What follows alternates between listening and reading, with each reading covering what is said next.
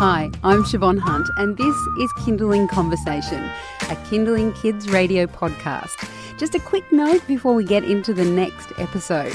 If you haven't already, I'd love you to rate and review Kindling Conversation wherever you get your podcasts, or if you enjoy the episode, share it with your friends. All right, thank you, and on with the show.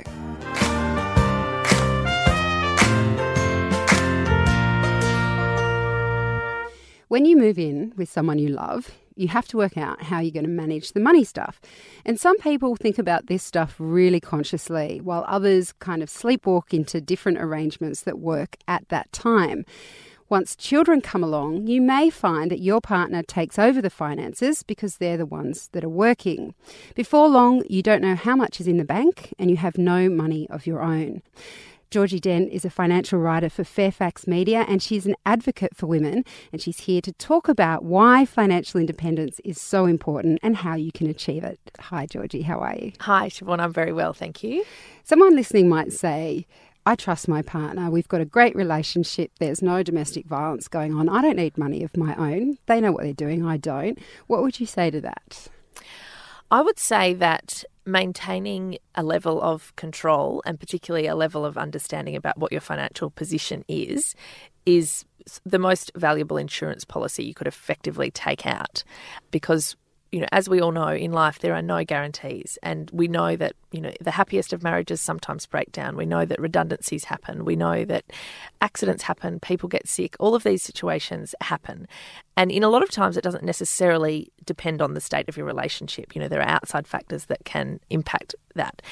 And your financial position will directly impact the quality of your life at every moment, at any given moment. And so by giving up any interest or control over that aspect of your life, you make yourself incredibly vulnerable.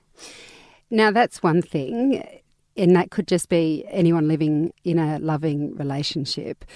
What does it look like if it's actual financial abuse in a relationship? So there's an increasing incidence, or it's being reported more often, that financial abuse is happening in a range of relationships, and it can take a variety of forms. One of the things about domestic violence is that it is actually predicated on control in most instances, and so a lot of abusive relationships don't begin in an abusive fashion. There's no physical acts of abuse being perpetrated. But what can often happen is things like, a partner really needs to know where you are, who you're talking to, what you're doing. And in this regard, financial abuse starts. Every transaction is watched, and you're forced to account for what's happening. In more extreme versions, which we see reported quite often, is that women are given a very small allowance to spend to cover all of the household expenses, and it sort of is put on them as a point of that's their responsibility, but they don't have the funds to actually make that work. And it's incredibly stressful, and it actually happens in all sorts of households. It's not actually an issue. It is an issue that can affect households with incredibly high income as well as low income. But the issue is sort of control, and when a person is put in a position where they are being forced to account for every dollar spent. And that obviously can become very problematic because it limits your options of what you can do. Now, in terms of limiting options, people might go, well, that sounds annoying. When can it be dangerous? It is well known that the most dangerous time in any abusive relationship is when someone tries to leave. And if you have no financial independence, then leaving there's another layer of difficulty that is put there, because even in a situation, in an abusive relationship where even there is a little bit of money, it's still incredibly dangerous and difficult to leave. We know that it often takes several attempts before someone can leave, and we also know that often when someone is in the process of leaving is when the most extreme outcomes sometimes become reality. So if you are in a position where you have no financial independence, it will almost be impossible for you to leave. Of course, there are a number of services and support services that can help, and they will help. But if you're in a position where you can't access any money with a card, then you virtually have very few options. You're listening to Kindling Conversation. I'm speaking with Georgie Dent. She's a financial writer for Fairfax and she's an advocate for women. She's here today for International Women's Day and we're talking about financial independence and why it's so important. Where do you start if you're in that position, if you're listening now and saying, oh, that's me. Like I don't have a credit card. I don't pay the phone bills. I don't know anything about our finances. How do you start from that point, sort of getting more involved? Well, it will depend very much on what the relationship in your household is. So if you are in an abusive relationship where the reason you don't have any idea about that stuff is because that has been effectively mandated by your partner, then it's going to be critical for you to reach out to, a service that helps individuals in exactly that position, because it will not be easy for you to set about getting a bank account and doing all of those things. It will be possible, but you will need help. If you're in a position where it's just you've fallen into that habit where you're not responsible for finances, I would suggest is talking to your partner and saying, this is something I want to be more involved in.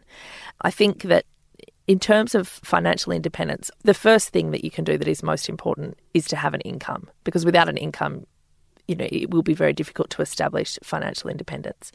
So if you are in a position to find work, to get work, there are increasingly options available that are flexible, that you can do from home. Even little things like looking around the house. I mean, some of the estimates of the value of things Australian households have sitting there that we don't use is quite incredible. So if you were to, look around the garage, look around the house, see if there's anything you could sell, that would be one way to sort of try and build even a really modest little nest egg to get yourself started onto the path of some financial independence. Because I was going to say, when you were talking about having some form of income, I was thinking it's probably a bit like putting extra money in your super, right? It doesn't matter if it's a small amount, as long as you start, even if it's $5, $10 a week.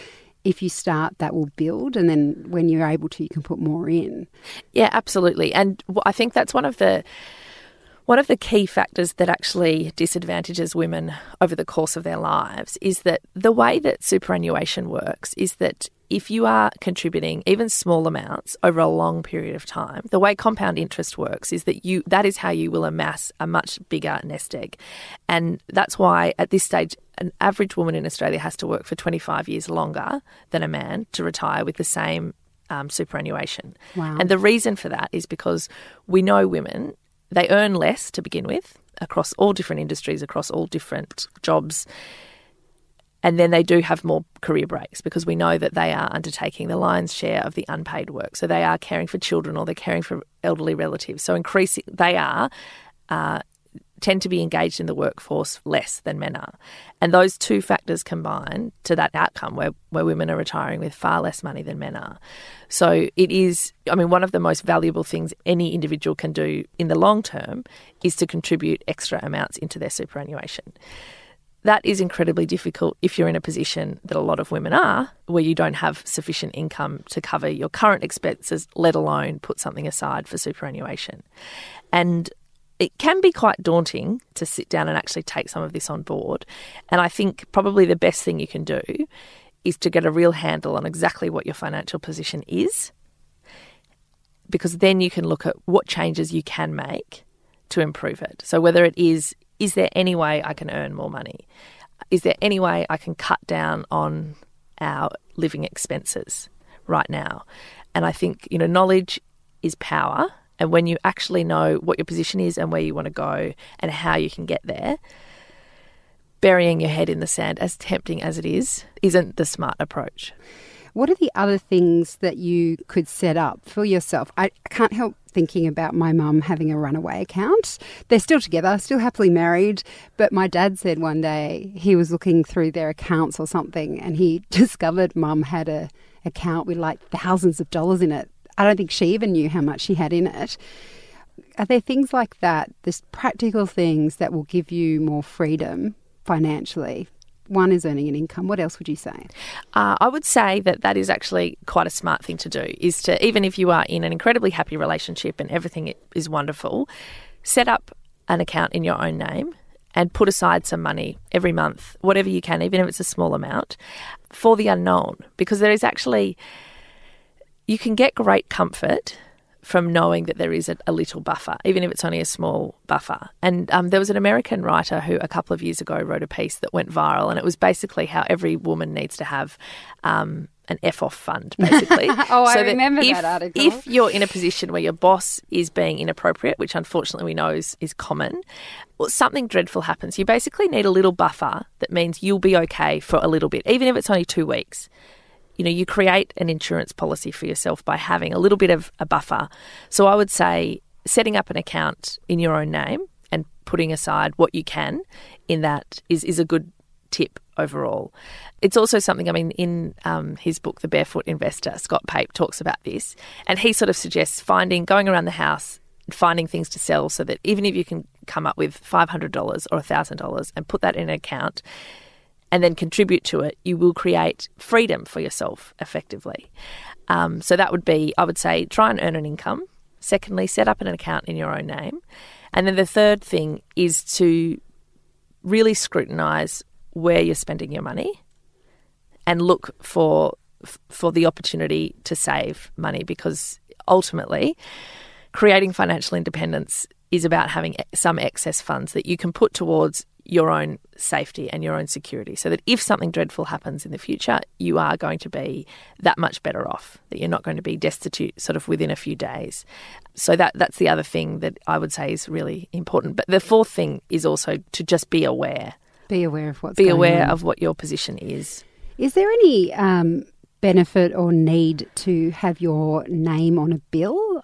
I'm not sure if there is any need for that, but in terms of having a credit rating or anything like that, if one partner is paying for everything, does it make it harder if at some point you want to get your own loan? Or it actually, the problem is the opposite. If your name is being put onto bills or debts in particular without your knowledge, which also is a problem in some relationships, not necessarily abusive domestic violence relationships, but you know, the number of women who find themselves unwittingly responsible for the debts of their partners is considerable. If your partner is ever asking you to sign certain financial documents, be aware of what they are, because if it is a bank account being set up or a new credit card that's being set up, if your name is on it, you are potentially going to be liable for that amount of money. Well, there's so much in that, Georgie. Thank you so much for coming in. Thanks so much for having me. That's Georgie Dent. She's a financial writer for Fairfax Media and also an advocate for women. And we'll put links up on the website so you can work out how you too can become financially independent.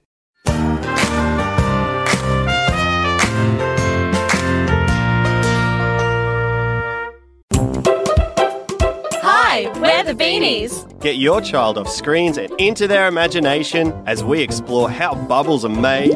What's in a sneeze? Achoo! And what's with the weather today? Professor Know-It-All knows. Hello, Beanies. Hello!